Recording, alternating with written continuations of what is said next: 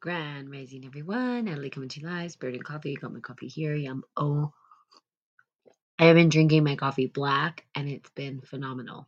Oh my God, so good. I put some cinnamon, cardamom. I forget. Sometimes I start using creamer, and I'm like, then I go to the black coffee, and I'm like, dang, this is good.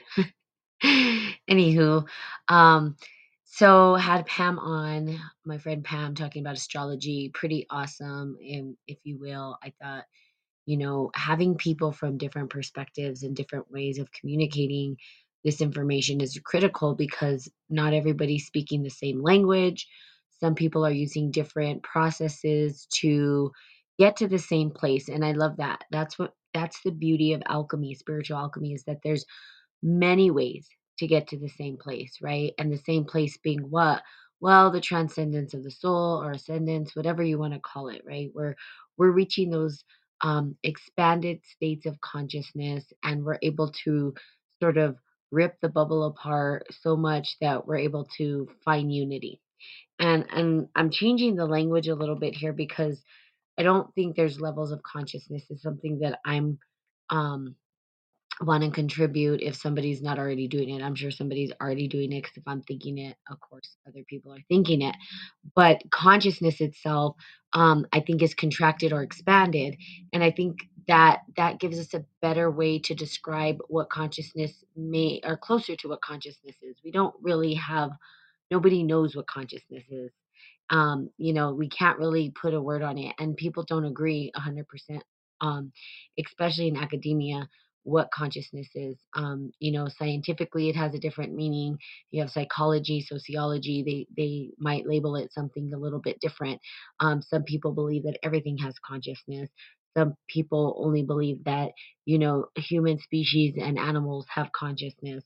So there's this whole array, but for me, I say it's very easy if we just say that there are a contracted consciousness and expanded consciousness. And contracted would be the tiny, tiniest particles, maybe minerals, even smaller than that, right? When we go down to like the quarks in quantum physics, all the way to the big stellar bodies, right? These big, beautiful um, stellar suns that are created and the material. And because we are created from stardust, literally, that because of that, their complex consciousness does sort of arise from that, and the consciousness starts to expand, not necessarily levels, right? We wouldn't say that a grain of sand has a level of consciousness. I would say it have a contracted um, consciousness.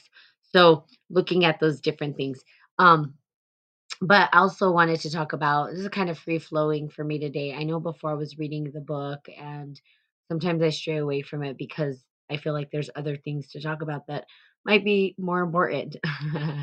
um, but I want to talk about mythical experience and why mythology is so important in our understanding of the world, and why we had storytellers in ancient times, because these storytellers were the ones who gave us a narrative. They gave us, we symbology. They gave us those metaphors. They gave us an understanding of how we fit into the equation in the world, and that no longer exists necessarily within the current context of the Western world. And the reason why, it's because there was this huge separation, and people know this, between religion and science, and there was a split between it. And what ended up happening is there was this duality that was sort of created, and it was like the spiritual had no place for science, science had no place for religion. And now what we're starting to see is that science is not necessarily looking to religion, but looking to the mystics, and looking to mystical experience, and looking at the ancient mysticism to describe what's happening in science, because now they don't know. Okay, so it's good because within the mystical experience, we have these metaphors, we have these narratives, these stories that kind of help us move through the world. They help us to grow, they help us to understand where we fit in to this narrative. And I think people are constantly searching, well, who am I? Well, you're everything and nothing, right? At the same time. And those two concepts are like, well, that's a paradox. How could I be nothing and everything?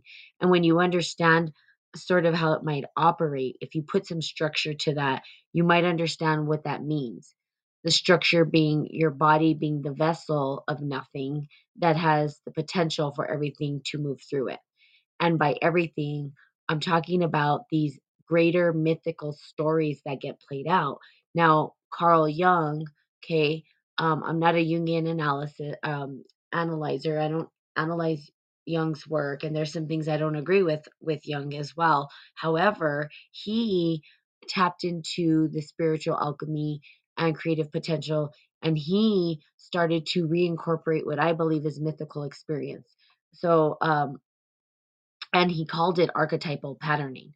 That's what he would call the archetypes, right? How these archetypes or motifs play out within the subconscious mind or the collective conscious. And that right there is how our lives get played out in some form. Now, here's what's important, and I'm going to tell you from my perspective and from my story, how you guys can utilize it in your life to help you. Like, literally, it could be a roadmap for you to maybe escape the current patterning that you're under. Maybe it's a mental construct, maybe it's the family construct, maybe it's the programming that you're trying to understand how to break free from. And you have tons of people who say, break free from the program, free your mind, liberate your mind, ascend. And they're teaching you all this stuff. And the reality is that we are sort of stuck in a narrative. And how do we know that? Well, we communicate through symbols, right? We have symbols everywhere, and language is symbols, and the vibration and tonality of us describing things are really symbols. So even me talking now, somebody constructed these symbols, and it allowed me to communicate my experience. So that storyline that we create is really the experiences that we're having, and it could be in the dream world, it could be in your own personal waking world, it could be happening in the collective unconscious, it could be happening in the unconscious mind, it could be happening in the conscious mind, it could be happening in the subconscious mind. So there's all these places where narrative happens, right? So we look at the dream world and there's a narrative going on, right? We have, if for people who dream, I dream every night, remember my dream every day, one of those people. And so when we're dreaming, that's a narrative. Now, the narrative plays out in storylines. There's storylines, right? And so we can say there's some kind of a myth, right? There's something happening there. There's characters that are showing up. Well, the same in our waking world. Okay. So the myth gives us a narrative, a kind of a holding place, a context, a container in which we can see our life. Really kind of important in a lot of ways. Hey, Nightfire, how are you? Hey, whoever's on Facebook, say hello. Cheers to you. I'm gonna take a sip of coffee. Okay, so there's great myths that are already out there that you can start to look at, and you can ask yourself, what myth might I, relate to? Because it gives us some indication about what's to come next. Now, they call this prophecy, right? People will say, oh, they were prophets, they were this or that. No, they were able to recognize patternings because they see this patterns do play out over and over and over again, maybe in different ways. So, for instance, we'll have a movie, right? That is based off of maybe a comic book, right? Which is a narrative that was created. It's a hero's journey. And they say, well, the next producers, they spin it a little bit different, but it's the same story. That's kind of what happens with us. It might look a little different, but it gets still the characters get played out kind of different, the same, but it looks different. So when you understand what myth you might be under or operating through, you can kind of understand the characters in your life, which is it's pretty powerful stuff to look at. So Greek mythology, Roman mythology, we have native mythology. I mean, all of these great myths come from different locations, right? And every ancient culture had a myth, had a story. And those stories were the oral tradition that was passed down from generation to generation to generation. And it helped people to sort of understand. Yes, it does. I have continued previously unfinished dreams, even one from when I was a child. I have talked to multiple people who claim to have full control over their bodies or avatars, as you suggest, and can even play out their dreams as they see fit. Yes, and lucid dreaming, and even in the waking world, we have the ability to do this. And I was on a podcast the other day with some individuals who invited me into their chat. Um, and the person who was speaking was talking about the context, and the context being that greater space of we are the creator of the narrative. We become the master of the narrative. We are able to, it's so when you master this stuff, it's like that, right? We have control. And I don't want to say control in the way that we can control others, which you could, but we can't control the everything, but we can control the everything within our world, if that makes sense. Because it's greater. There's a greater thing happening, but we can embody the context of that happening and flow. The context being that we become the everything and the no thing. But the manifestation, and that's where manifestation, it really truly exists. I know people talk about manifestation all the time, law of attraction, all that kind of stuff. And the reality is it's not as easy as it seems because it takes a lot of work to get there. You don't just get there overnight. It's not just a one-time thing where you pray and hope something comes. It's not how it works. You have to understand who you are in the narrative and how things are getting played out, right? Just like the characters in the dream. You're all of them, but you're none of them, which is like, how does that work, right? How did I construct these whole worlds that I go to in my dreams? Where did they come from? How did they arise? Well, I'm the creator of that. My subconscious mind, but is it tapping into something greater? Absolutely. And that world wasn't honored by science for a long time. Psychology being the only maybe area of study or philosophy that said, hey, let's really look at that. And now we're reintegrating these things back into science because science doesn't really know what to do anymore. You know, they try to outwit, like I say, they try to outwit God and they have proof that they can't, right? And by God, I mean creator, whatever you want to call it, you know, however you say it. This bigger thing that's happening that we think we can understand and we just really can't. I don't think we ever will. We shouldn't. Why should we? Why should we understand all of that information? It's too much for our bodies. We would go crazy. I always refer back to that movie, uh, the Crystal Skulls with Indiana Jones, when the lady at the end wants to know everything, and the aliens say, "Well, they don't want to because they know what's going to happen." And so they say, "Fine, you wanna know everything?" And then she explodes, you know, because it's just too much. Or Lucy alludes to this as well, in the movie Lucy, where she, becomes the computer in the super but she disappears. So we would disappear. There was just no way for us to understand and know everything. Um, and science thought we could, and people are constantly saying the theory of everything. Well, the theory of everything is really we know nothing. You know, we only know what we know. But the context and the narratives and the motifs and the art and the sacred geometry that we see within nature does exist within us as well. And that's something that we can kind of say, well, how do we utilize this? So go to some of the myths. I would say there's, like I said, there's Greek, there's Roman, there's even native traditions have their myths. You know, um, and even ancient tribes of different countries, they all had these myths that they talked about. Those myths kind of give us an idea, you know, they talk about how the great mother came and what that means.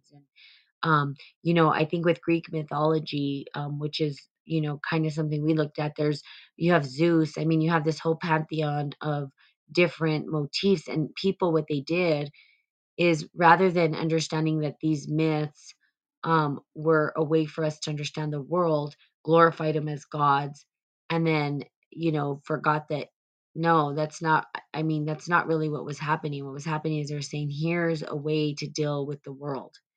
Um, you know, you have um, one of the things that I want to talk about, which is a big one, is narcissists, because people throw around the term narcissistic person and all this, which I did as well. But people don't understand that the word narcissist came from the myth Narcissus, and people don't even know what that myth is. And so I think when Freud came in and sort of put a clinical diagnosis to it, he was incorrect in the way that he actually did it based on the myth story. So if you go back to the myth story and you start to understand what the myth has to offer, you're going to come up with a whole different understanding of what narcissist means. So the clinical end of it was sort of they wanted to put a scientific understanding to these myths. And, they're not. There's different interpretations. It's open to be interpreted in different ways. So people will throw around the word narcissist. And again, I did as well. And I looked at the clinical understanding of the word. And really, the myth plays out with, a young boy who wanted he was in love with wisdom and self-love. He wanted knowledge and self-love, and he put that above everything else. That was his priority, that's what he wanted. And he turned away all of the people who admired him because people admired him. He was a good-looking guy, and so all these nymphs and everybody would he had all these admirers, and he didn't want them. He was like, "I don't want you. I want self-wisdom, self-understanding, self-knowledge." And then echo, the word echo comes from the myth of Narcissus and Echo. So people don't know this stuff, right? And we throw these words out, not really truly understanding the true meaning of them. And I say go a little bit further, right? Understand the myth, understand how that myth might be playing out in your life. What does it mean for you? Echo could be if we looked at the word narcissist really and we saw that, we would say that maybe um people who are within the myth of narcissists, that everybody around them would echo what they're doing. Okay, they would echo everything that they're doing, not realizing that they are admiring and echoing them. Well, we see that all the time. People are trying to be like other people, right? So, are we narcissistic or are we echo?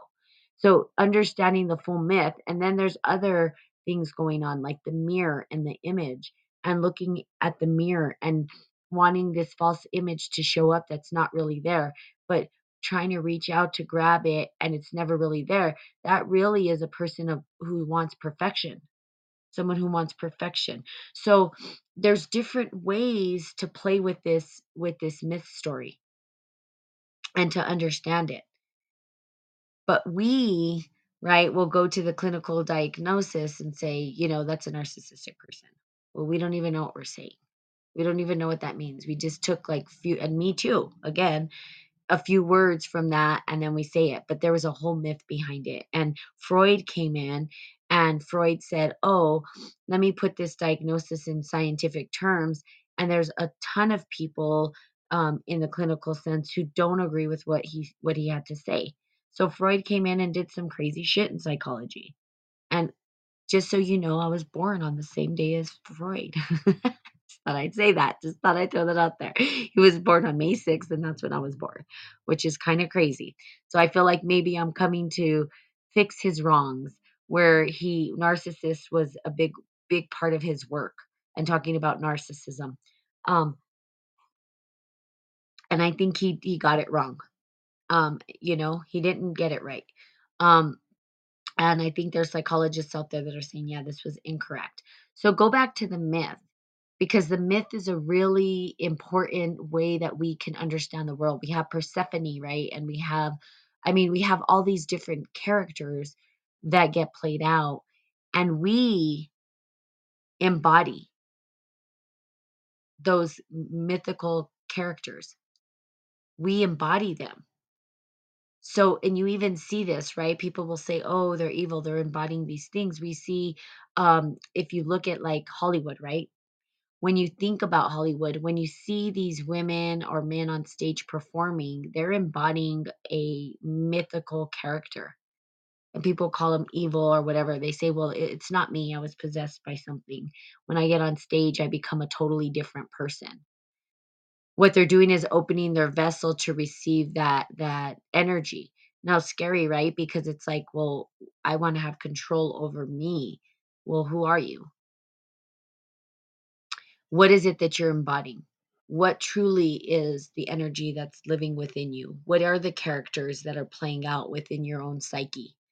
How are those characters, maneuvering through your relationships? How are you dealing with your relationships? What does it have to tell you? What's the potential that it has to tell you, inform you how to play out? So, me looking at, the term and looking at the myth of narcissist and what does it mean for me? If I felt like I was being subjected to a narcissistic person, what would that mean? Well, the reality is I wasn't. That's not the truth. Right? The truth is the myth was playing out completely different than I thought, but I didn't know the myth. I just knew the clinical term. And when I understood the myth, everything shifted. Reprogramming, neural rewiring happened. And then I understood a little bit better, not because it's exactly the same, but because it allows us to have a context behind the inner workings of our psyche. So these myths play out over and over and over again. We call it the hero's journey. It's part of spiritual alchemy as well. It's seen in tarot. We see that tarot has all these archetypal characters. And I don't even know about the word archetypal. I just keep saying it because that's what Jung used. And, you know, we could call it personality type. Somebody on the podcast that I was on, do you know? Oh, so you read Carl Jung? Do you know about the personality types? And I said, like what? And then Myers-Briggs and there's amograms and all this stuff. And I said, well, you know, the reality is those personalities, there's a bigger part than just personalities. What they've done is compartmentalize it into a few things. We're so much more than just that. And when we start to untangle the myth and we get out of the personality type, oh, you're a controller, oh, you're a supporter, oh, you're A type, B type. No, I'm not an any type. I'm a human that's having this experience and I could be anything and nothing at the same time. But there in my psyche and my programming lay hidden is a programming of a hero's journey of a myth of a narrative that I've been taking. You're on this narrative, this symbolic journey, and that symbolic journey equates to the language we use, to the way that we speak, to the context in which we create. And it gets bigger and bigger and bigger. And sometimes we don't know how to get out of it and we can't break the patterning. We don't know how to. We don't know how to break the patterns of our life. And then we get the same shit over and over. Like you see it, people will be in a relationship, right? And then they'll get out of that relationship just to get into another relationship exactly the same. Or, people will be in a situation and then they'll get out of it and then they'll end up in the same situation. Different characters show up. Well, what is it? They were like, "Well, the lesson's not being learned." Well, maybe lessons are being learned, but there's something deeper. Who are you in the equation that you're drawing in this type of energy? This is where personal responsibility comes in. This is where you look at yourself and say, "Okay, characters are showing up." Go to the myth stories. Go to the bigger narrative and then ask yourself, what happens to the character in this particular narrative? Right? We have Atlas. We have so many different there's a pantheon, right? They called them the gods, but really they were energies that we were embodying. And and each one of us has that. So you can look Dionysus, Aphrodite. I mean, these are all Greek myth, whatever, but they've played out even within the Christianity. People don't really know that. Some people do. I think now that we have more information, they've taken all of these characters and put them into the Bible, and they've been played out over and over and over again. And then we see it over and over and over again. And so you are playing out a myth, something bigger patterning happening in the subconscious, in the collective unconscious, and in the conscious and unconscious mind. Not to be too cheap, but how do you justify that without being biased? Justify what? Tell me what you mean, Nightfire. Give me a little bit more context to work with here.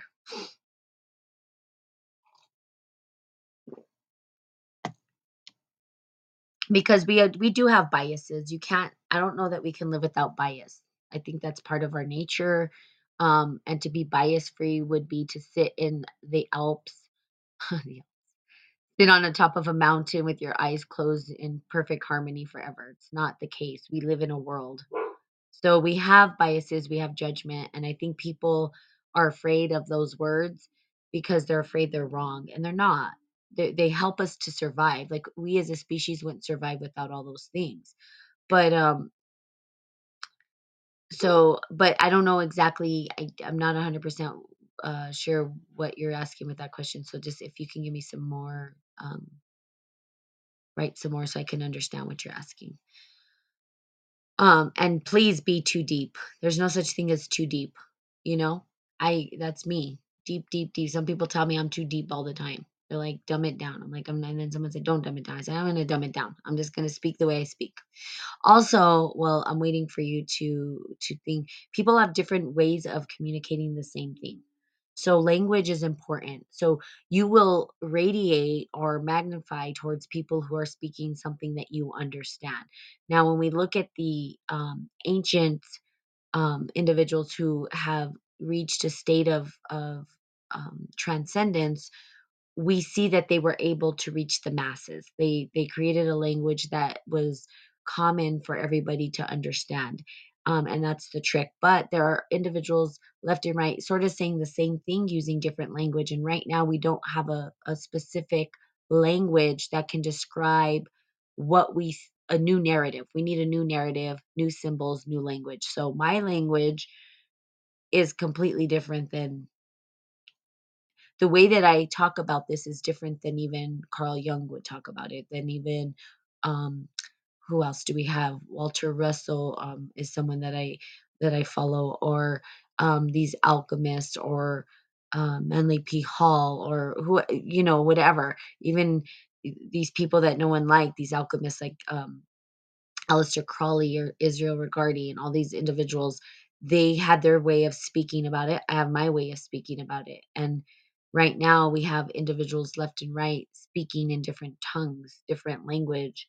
And so for us to understand the narrative, we're sort of constructing our own language. We even have integral theory right now where the language they're speaking of, and I don't agree with their language in a lot of ways because the language itself will have a result or a consequence in how we operate in the world.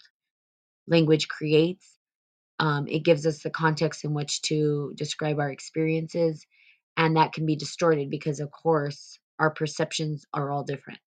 And so it's really hard, right? Everybody's going to have sort of this, but a collective narrative will start to surface. And that collective narrative will be the paradigm that shifts our consciousness in the world altogether. And that's where we see right now. Um, so, when we think about, I guess, did I answer your question, Nightfire? Obviously, because I don't see you writing anything else. Um, so yeah, we are biased. You can't, we have, they call it the unconscious bias. And they talk about that particularly in, um, what is it? When they're talking about oppression. So the unconscious bias, and there's tons of them, and we have them, but it keeps us to survive. If I drive up to um, a gas station and I see somebody that I feel is sketchy, right, going in and then comes running out, my bias is going to be, oh, that individual stole something or is dangerous. Well, that bias will help me to survive. What they may not be, and it may be a judgment, but that judgment's kept me alive. What if they did? What if they had a gun? What if they didn't?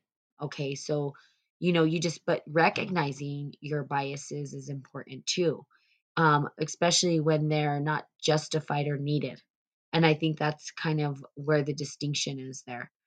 There's times like, for instance, um, where bias really shows up and it's unjustified is, in race, right? When we talk about race, which we're really all one race, but when we talk about color, right? When we talk about color of skin, we see that happens. We see that show up. And people have a bias towards a color, right? They created it. That was a construct of us. It didn't have to be that way. Or we look at classism, right? If we look at different classes of people, like if you go to the slums, right? When I lived in, you go to the slums, there's this bias about those individuals. Is it unjustified? Yeah, you don't know how they are until you talk to them, right? Each individual has their own, just because they come from a slum doesn't make them a bad person, right? Or just because they come from poverty, or even the people on the top. I kind of it's funny, there's that, quote that they're like, "My dad always told me to treat the janitor like I treat the CEO," and I'm like, "Really? I was always told to treat the CEO like I treat the janitor," because I always had this, um, disgust for people at the top because I thought they were corrupt, right? And so there's a bias there. And for me, I was constantly questioning authority. I didn't like authority, and I thought, "No, you don't get to tell me. You don't get to bark at me orders." So, um, and think that you can do this, and then you're not even doing it. So don't if you're not practicing what you preach, don't tell me what to do, right? So that was my construct, but I had a bias towards them. And my bias and judgment, was it unjust? Of course, because I don't know them. I don't know the people at the top. There could be some really great people that are CEOs, CFOs. In fact, I do know great people, but those biases sort of can be unjust. And when we recognize them and talk about them, we liberate ourselves from it. And we also are able to reflect and grow in consciousness, right? Because our judgments are fine. Judgments happen.